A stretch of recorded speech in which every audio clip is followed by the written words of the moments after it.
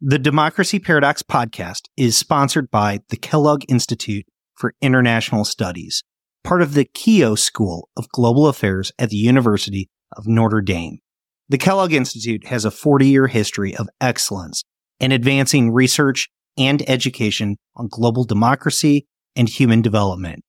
Learn more about the Kellogg Institute, including its world-renowned visiting fellowships for scholars at various stages of their careers at kellogg.nd.edu. They wanted the full array of rights. Political rights, yes, they were active in the suffrage movement, but they also wanted economic rights and social rights. They wanted to lessen inequalities. They also wanted the rights of mothers and of children advanced. Welcome to the Democracy Paradox podcast. This is my daddy.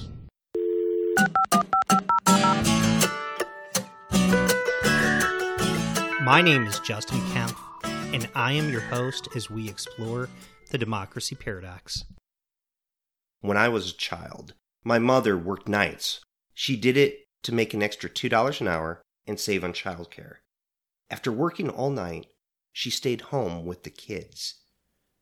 Meanwhile, my father worked full-time as a draftsman and went to night school to earn his degree in architecture. Of course, this meant the day never ended for my mother. This is what's called the double day.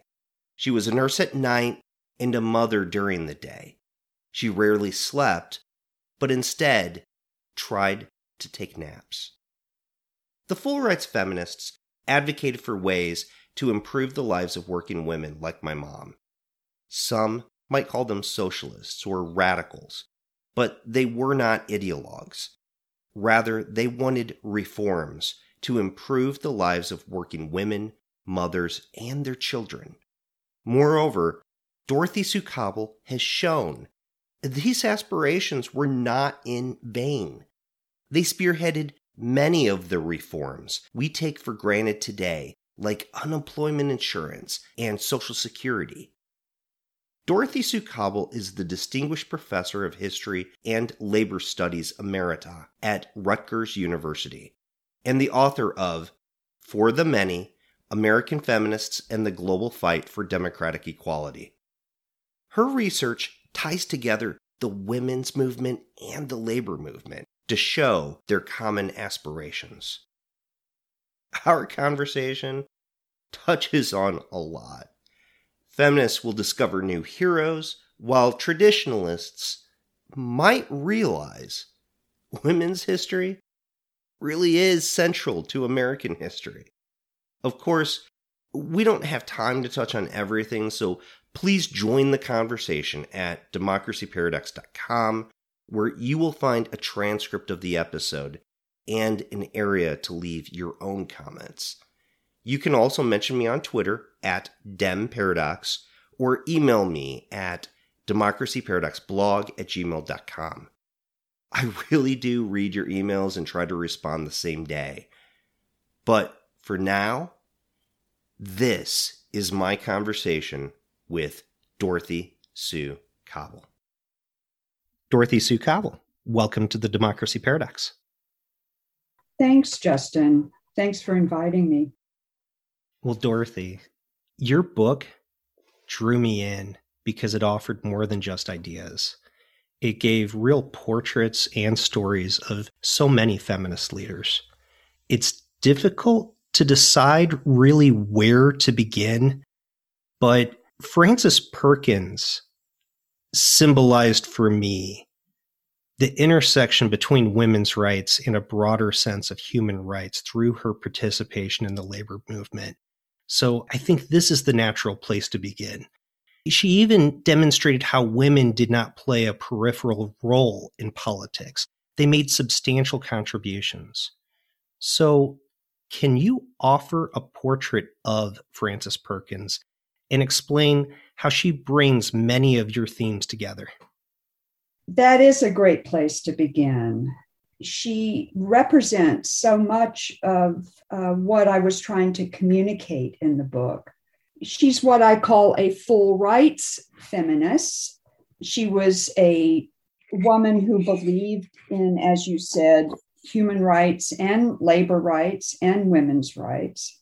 She was the woman behind the New Deal. And she was also, after FDR appointed her Secretary of Labor in 1932, she was the first female cabinet member in US history. So she's really pivotal in many ways. She's part of this generation, the first generation of social democratic full rights feminists that I write about. She was born in the late 19th century, and she experienced the dramatic social movements before World War I, the garment strikes in New York City. She was briefly a member of the Socialist Party. She also was at Hull House for a time where, in her memoirs, she talks about how she learned about the value of trade unions because her assignment at Hull House was to collect wages that employers had refused to pay their workers. And so she realized that individual workers had very little power and that they needed a collective organization. She brought many of her beliefs into the 1920s when she became a high-ranking official in the New York state government under the governorship of Al Smith. So the ideas that she brought that are so crucial to this first generation of full rights feminists and that run through the next 100 years of the story that I tell have to do with democracy, both at the workplace and in politics, but also what we could call social minimums or the right to a standard of living. She was crucial in the first policies of Roosevelt's first 100 days, the unemployment insurance that was passed, the National Recovery Act with its commitment to collective bargaining, the wage boards. She chaired Roosevelt's Social Security Commission. She advocated for a lot of things she didn't get. She wanted health care in 1935 for everybody. And she was astounded by the pushback from the medical profession. She was also key in the Fair Labor Standards Act and the Wagner Act, the first federal minimum wage and the first limits on hours, as well as the first federal restrictions on child labor. They had pushed hard for decades to pass these kinds of laws on the state level against a formidable opposition of courts and businessmen and conservatives. But they wanted to bring these laws to the federal level as well and gain coverage for a much wider swath of the public. I think something that struck me was that in selecting Frances Perkins as a member of his cabinet and as the labor secretary, FDR was implicitly recognizing the fact that many women were in the workforce and had a role within labor, that it wasn't something that only men participated within the workforce. It doesn't mean that women were on an equal footing, but women participated, particularly working class women were in the workforce. Can you talk a little bit about women's role within the workforce and why that mattered so much for the full rights feminists? Let me broaden what you say, because I think it's important that he did recognize the existence of wage-earning women and the needs of wage-earning women. And I think how he came to that is an interesting story. He certainly learned a lot from Frances Perkins about this because they had worked closely together when he was governor of New York from 1928 to 32. But he also was influenced by some of the other women that I write about, women like Rose Schneiderman and Maud Schwartz and other women in the Women's Trade Union League who had organized the general strike of the garment industry in New York City in 1909. They were the leaders in it. They were some of the first responders and pushed forward social policies in 1911 following the Triangle Shirtwaist Strike. And they had become close to Eleanor Roosevelt by the 1920s. And through Eleanor, they also became friends with FDR and were invited to Hyde Park and other occasions to talk with him. And Frances Perkins actually has some lovely descriptions of how they explain the labor movement to him. He was sympathetic to the labor movement, she explained, but he didn't really get it, didn't really understand it until he had these long conversations with some of the women in the Women's Trade Union League. So I think that context is important to understanding why he appointed Perkins and his attitudes toward the labor movement in the 1930s. I think it also brings to light how the labor movement was important for many feminists, that the working conditions for women was one of their main goals, but not just women, but all workers. And their involvement in many of the labor organizations was interesting. You go through a broad history of that, about how there were some organizations for labor that were specifically for women, how some were more inclusive and some were very exclusive and refused to recognize the place of women within the workforce. Can you talk a little bit about how labor organizations treated women and maybe help us understand some of the positive examples, but also go into some of the negative examples? That's a great question, and I'm happy to talk about that. I've been writing about women in the labor movement for much of my life. The first book that I wrote actually was on the history of waitress unions. I finished that in 1991, and it was a surprise to me that women had organized waitress unions, organized separately from men, and had built a network of women's unions across the country and eventually represented some quarter of all waitresses nationwide.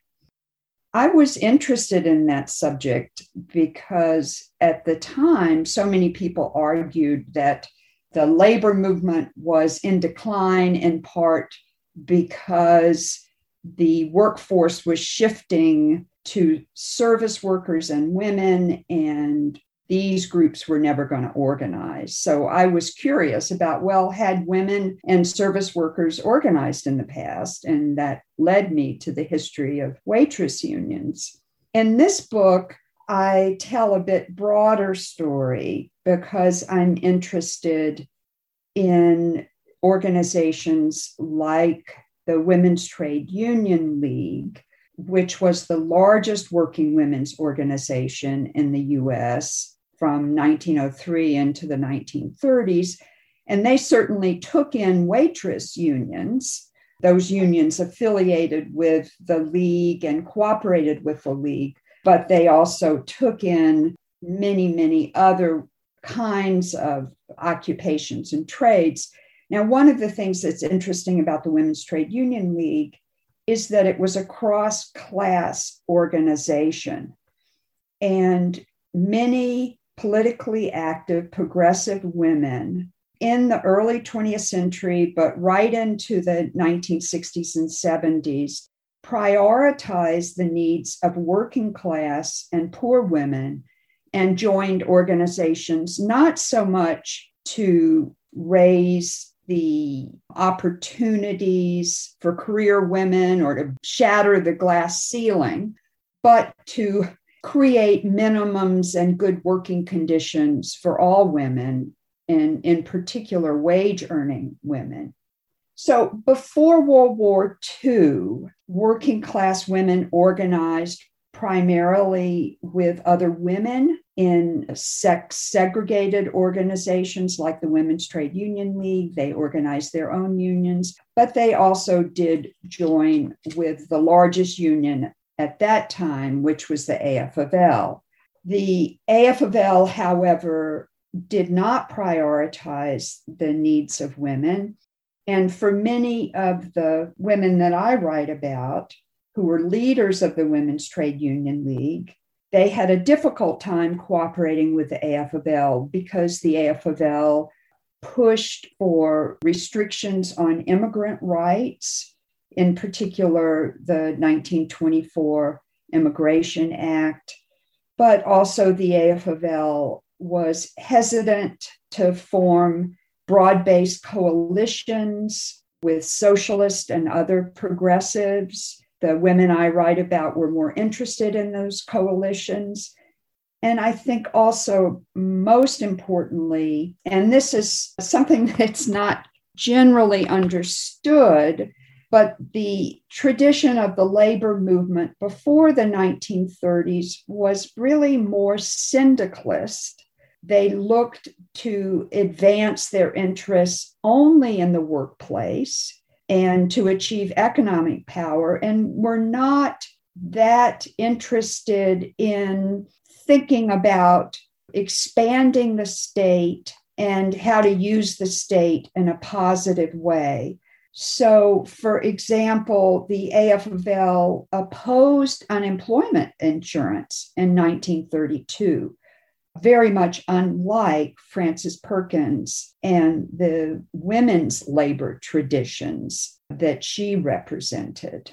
Things changed quite dramatically in the 30s, however, both in terms of the politics of the labor movement and also in terms of the relationship of the labor movement to women. One of the stories I tell in terms of the 30s is not just the impact of women in the government, women like Perkins, but also the women who organized their own shops, who built the new labor movement, the CIO, who reached out and formed interracial coalitions. These women were the foremothers, really, of the women who came later and moved into top leadership positions in the US labor movement. That took decades. But a big change did happen in the 1930s. And in the post-war, as the service economy expanded and women moved more and more into wage work, labor unions feminized, and they began to take on women's priorities more as their priorities. So probably the best example here is the AFL-CIO. By this time, the AFL and the CIO merge in 1956.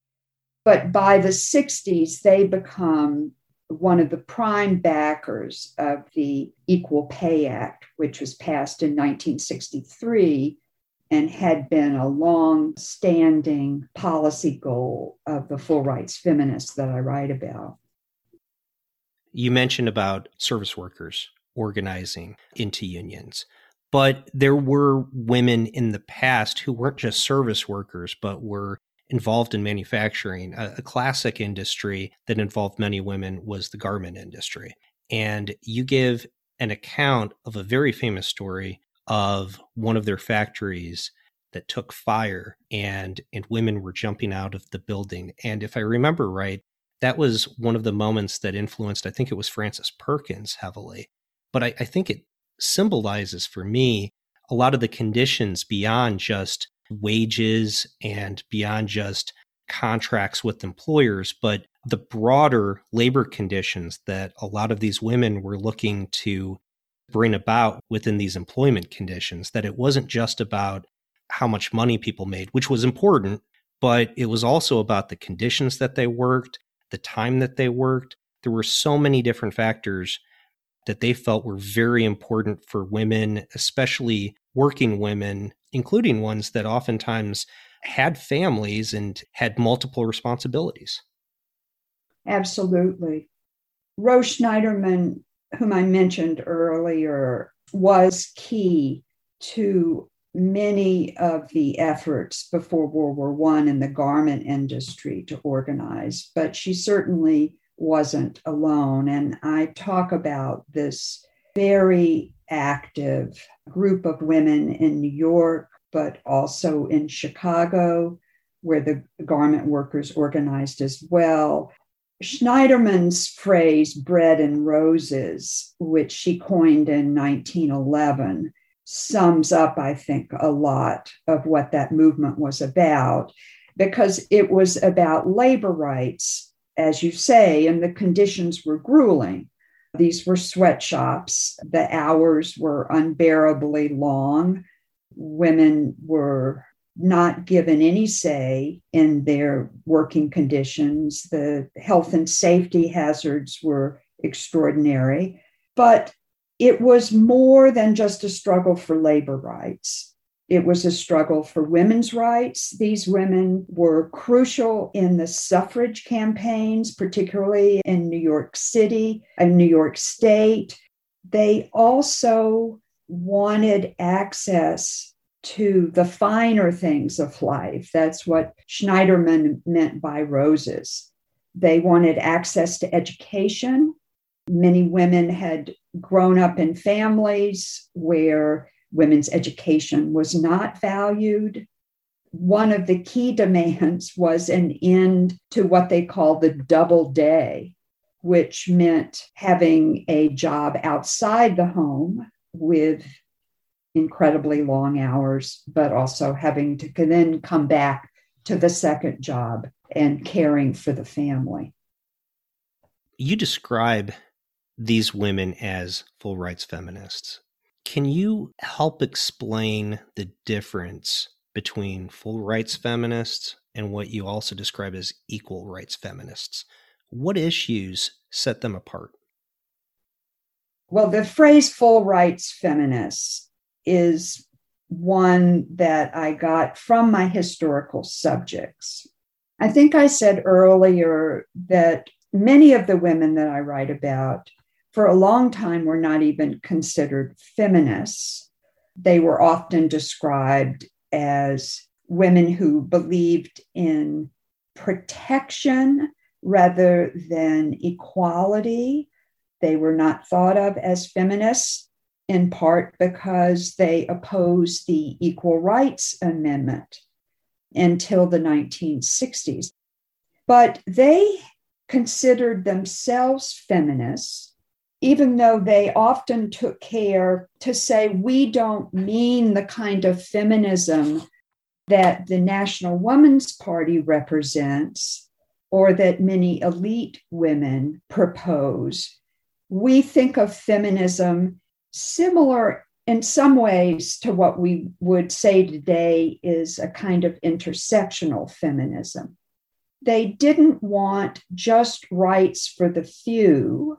They didn't just think that you should end disadvantage based on sex.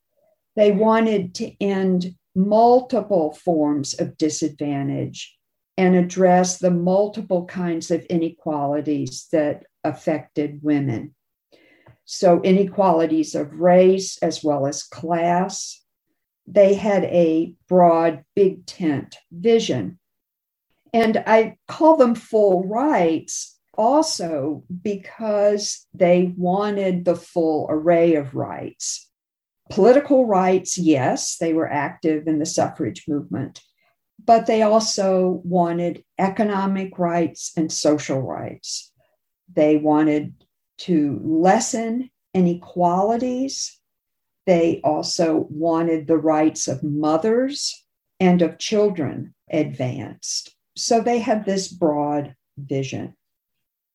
And again, to bring this back to the idea of women's rights, they felt that these broader social rights were intrinsic to the uplift of women. So looking back, we can see them very much as feminists, even if at the time they weren't always described as such. Right, absolutely. Now, near the end of your book, you have what some might feel is a controversial statement, but I bring it up because I think it shows this tension between the needs of upper class and working class women continues to exist today. And I feel like that's the tension that you're getting at when we talk about full rights feminists that are concerned about all women, especially working class women that have very specific concerns in terms of trying to have a better life versus equal rights feminists that have a more narrow view of what producing equal rights for women would be.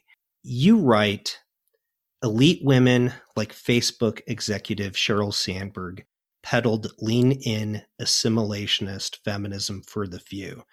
I think it does show the tension between these two directions of feminism. Do you believe that this tension continues to exist today, and is it similar to the tension of the past? That's a great question. It's a very complicated question, too. Let me start with the lean-in feminist vision and talk a bit about what it was and some of the criticisms of it.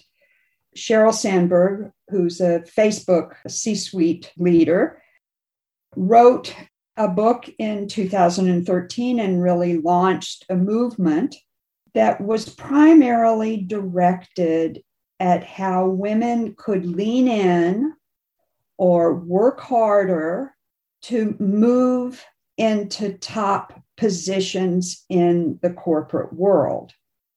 And that's a worthy goal in many ways. As I said earlier, certainly the glass ceiling is something that should be removed, and those kind of constraints are important to get rid of. And just to confirm, you're not opposed to the basic idea of women moving into these top positions, the more limited view of Sheryl Sandberg's argument, right? No, that's exactly what I'm trying to say, Justin, is that I wouldn't say that that is not an important goal. And certainly the boardrooms should represent America. They should be diversified. We should have all kinds of people represented in positions of power. I think the criticism, however, from many sectors was that we need that and more. That if the movement just limits itself to that, it's not going to address some of the other kinds of inequalities and constraints that bear down on women and men. So I think one of the best examples of this is that you can think of lean-in feminism if we think of the economy as a kind of game of musical chairs, and you can tell people, women, go out there and push harder and grab one of those chairs, those few good jobs for yourself. Or you can say, we need more chairs. We need enough good jobs for everybody.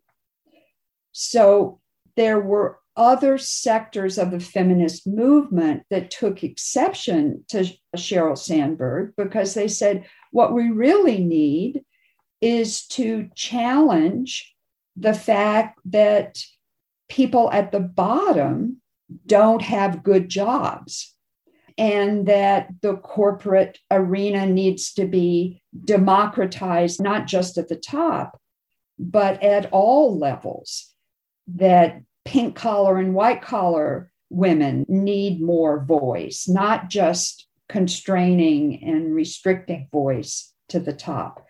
So it was about challenging the structures of capitalism, as well as opening up opportunities for women. Is this a parallel of some of the same conflicts that you saw earlier between full rights feminists and what you describe as equal rights feminists from earlier generations? Certainly, there are a lot of parallels.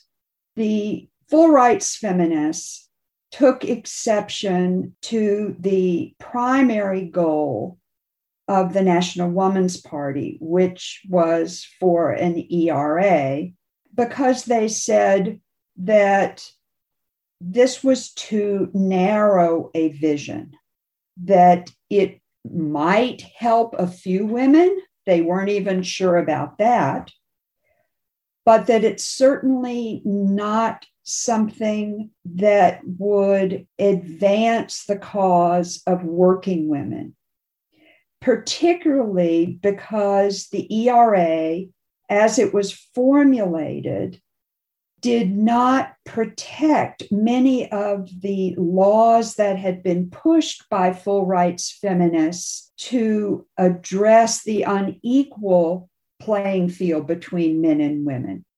It really caught me off guard that there was so much opposition to the Equal Rights Amendment in earlier generations of women that we look at as feminists, and not just feminists, but feminists from what we might describe as from the left, rather than something from the right. So it'd be great to hear about this earlier debate over the Equal Rights Amendment that dominated so much of the conversation in the 1960s. Yeah, it is a surprising story because it flips in many ways the current situation, in which by the 1970s forward, it was progressive women and women in the Democratic Party who pushed forward the Equal Rights Amendment, and more conservative women, often women in the Republican Party, who were the ones opposing it. And that's just the reverse of the earlier history of it. The ERA was proposed by the National Woman's Party. They had been founded in 1916 as a party to push forward the 19th Amendment, and they were crucial in that fight. After the amendment passed, they wanted to propose a second constitutional amendment, the Equal Rights Amendment. Many African American women asked them to reconsider, women like Mary Church Terrell. She pointed out that the 19th Amendment had barred discrimination on account of sex, but that many, many women were not enfranchised because they were discriminated against on the basis of race or citizenship or other things. But the National Woman's Party, headed primarily by Alice Paul, a New Jersey-born Quaker and fearless, autocratic, uncompromising leader, she was insistent that the party wanted to focus on the ERA and that suffrage rights had been won. Another group of women, led by Florence Kelley of the National Consumers League, and also many of the women in the Women's Trade Union League that I write about, sat down with Alice Paul and said, yes, we can understand that women are discriminated against in certain ways, in credit, jury service, other kinds of problems. And we too believe in equality. However, the language that you are proposing is dangerous for working women because many of the laws that we have just spent 20 years fighting for, laws such as the Shepherd-Towner Act, the mother's pension laws that gave state income and support to poor women, these kinds of laws might be ruled unconstitutional. And indeed, in 1923, the courts ruled against one of the minimum wage laws that established minimum wages for women, because that's all its proponents could get, was all the courts allowed. That law was overturned. The National Woman's Party celebrated that as a victory for women. The full rights feminists were appalled. The National Woman's Party refused to include any language in the ERA that would have exempted the laws that advantaged women by treating them differently than men in terms of maternity rights and other kinds of things. The situation only worsened after that, and both sides dug in. The fight went global.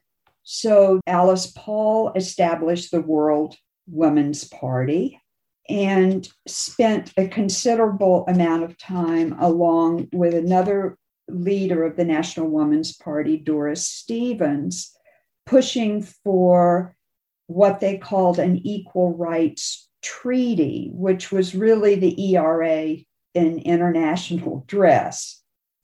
And again, the full rights feminists, not just in the US, but organized in partnership with labor and social democratic women in many, many countries around the world, pushed back against these kinds of treaties because they believed that what they had fought for through the International Labor Organization from 1919 onward, specifically conventions such as the Maternity Protection Convention, which protected women primarily, that these would be overturned.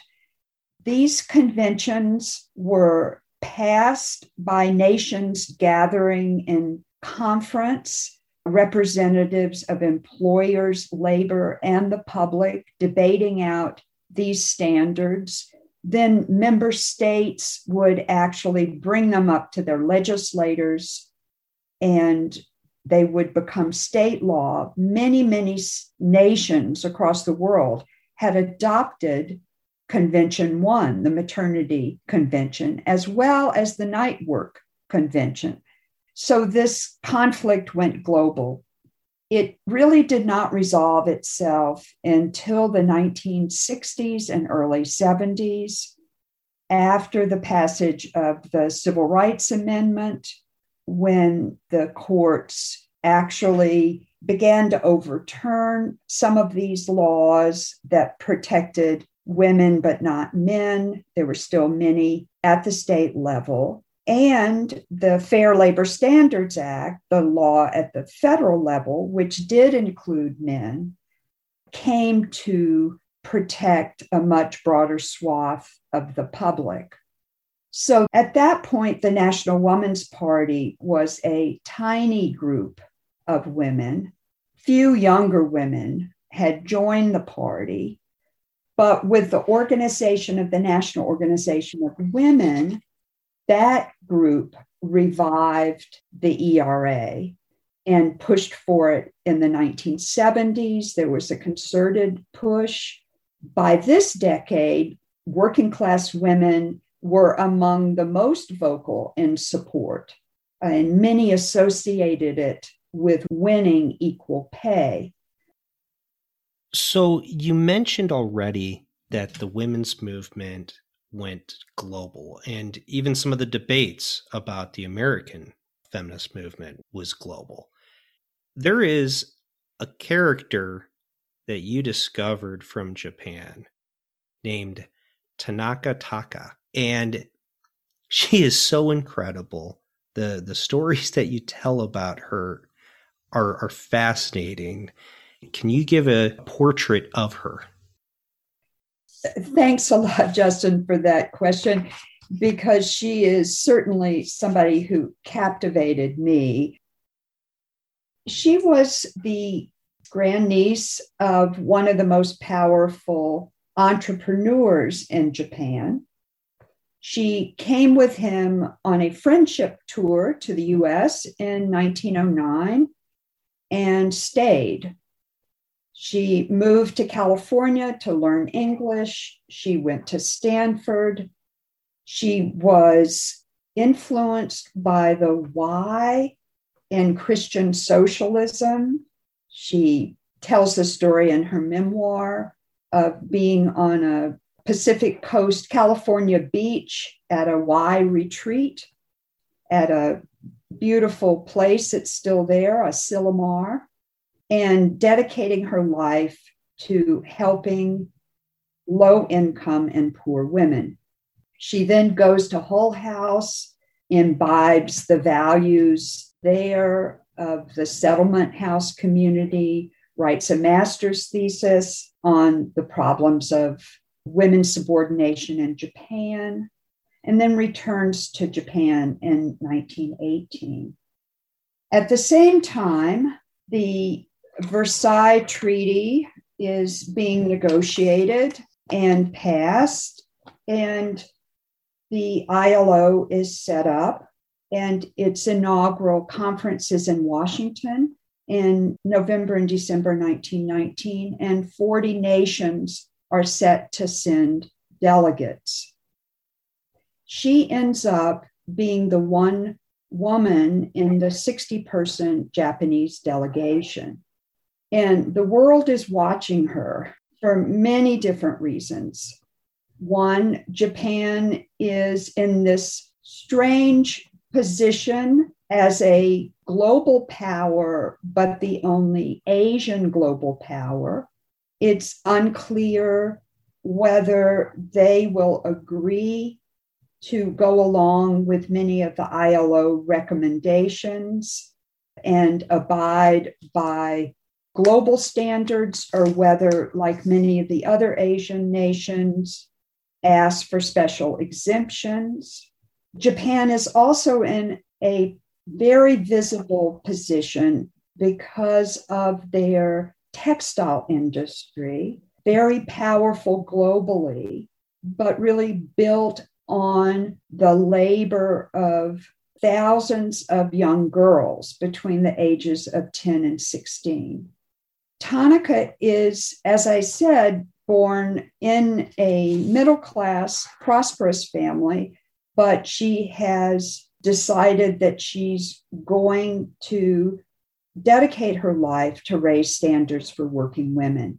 So before she goes to Washington, she tours the factory, she talks to the women, she promises to vocalize their concerns on the global stage in Washington, D.C.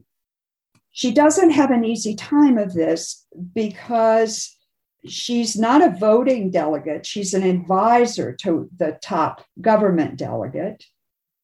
And she's not permitted to speak in public or to vote. She finds a way, however, to make her voice heard. And this happens in the second week of the conference. It's at a meeting where the focus is on whether Japan will agree to regulate night work. Tanaka knows that one of the most important concerns of the factory women in Japan is overwork and limited hours. But she hasn't yet figured out a way of bringing that to the attention of the world.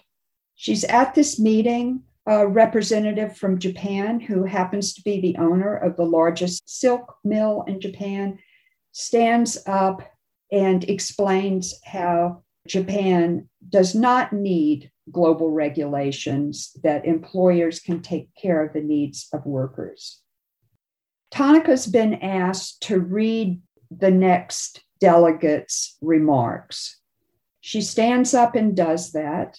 But before she can be removed from the stage, she whips out her own statement from underneath his papers that she's been reading from and explains that these women are dying at a young age. They've been abused by Japanese capitalists, and that night work should be immediately abolished.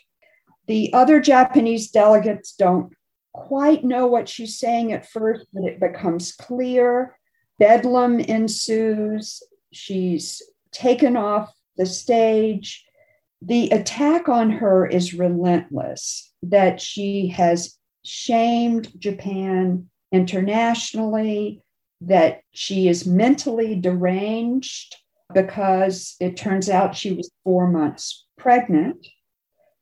She is removed from the delegation, and the reason given is that Americans would be embarrassed to have a pregnant woman speak in public. She goes to the American Feminists, the Women's Trade Union League, who intercede on her behalf. That makes some difference, even though the main reason that things begin to move toward her and her position is that the Japanese newspapers begin to air this story and public opinion begins to shift. So in the end, she wins quite a lot. She's reinstated. Japan actually shifts its position on night work. They don't fully embrace the ILO standard, but they move toward it. There's a debate within Japan over whether women should have the right to speak politically in public. There had been a longstanding law from 1900 restricting women's political speech. That is changed in 1922. Her actions also invigorate the women's suffrage movement in Japan and the women's labor movement. So her story is an example of transnational solidarity, of one woman's bravery, of the important venue of the ILO in these kind of international arenas. It's also a story that ends somewhat tragically for her. She suffers multiple miscarriages and the death of an infant son, and then she has to withdraw from politics to care for a newborn daughter and an ill and elderly husband. And this is what Tanaka said in her memoir when she had to withdraw from politics. She described her, quote, agony at being immobilized like a knight in the novel by Sir Walter Scott, who lies wounded, hearing the battle nearby and lamenting his own body cannot rise.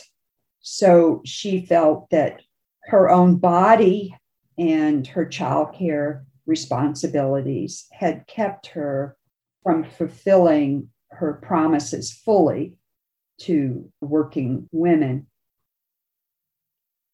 I think her story also shows how the needs of women, especially during this time, but even today, are much more complex than just asking for equal wages or anything like that, because women so often are asked to take on these multiple responsibilities, these responsibilities at home that oftentimes take them away from other pursuits that they cherish and that they have an opportunity to do. So in a lot of ways, her story is very symbolic of the stories of many women during that time, and sometimes even the stories of many women today. Yes, I think you've captured it really well, just the complexity of women's needs and the way in which child rearing and childbearing and other kinds of constraints, a law that actually specifically targeted women's political speech, that those kinds of barriers existed 100 years ago, and they continue with us today. Well, thank you so much for joining me, Dorothy. Your book is so well researched and offers such a broad picture. I was amazed how many stories you told that I had absolutely no familiarity with. It's amazing how much care you put into this book and the type of research you delivered. Thank you so much. Thank you, Justin.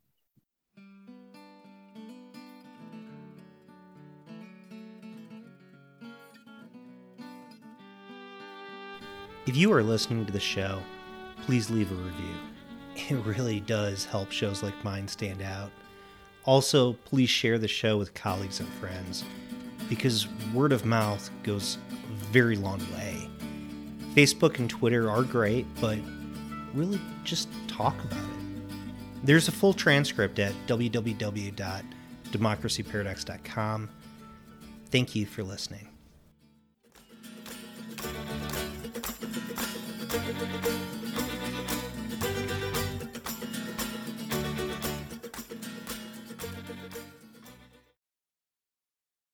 The Democracy Paradox podcast is sponsored by the Kellogg Institute for International Studies, part of the Keough School of Global Affairs at the University of Notre Dame. The Kellogg Institute has a 40-year history of excellence in advancing research and education on global democracy and human development. Learn more about the Kellogg Institute, including its world-renowned visiting fellowships for scholars at various stages of their careers at kellogg.nd.edu.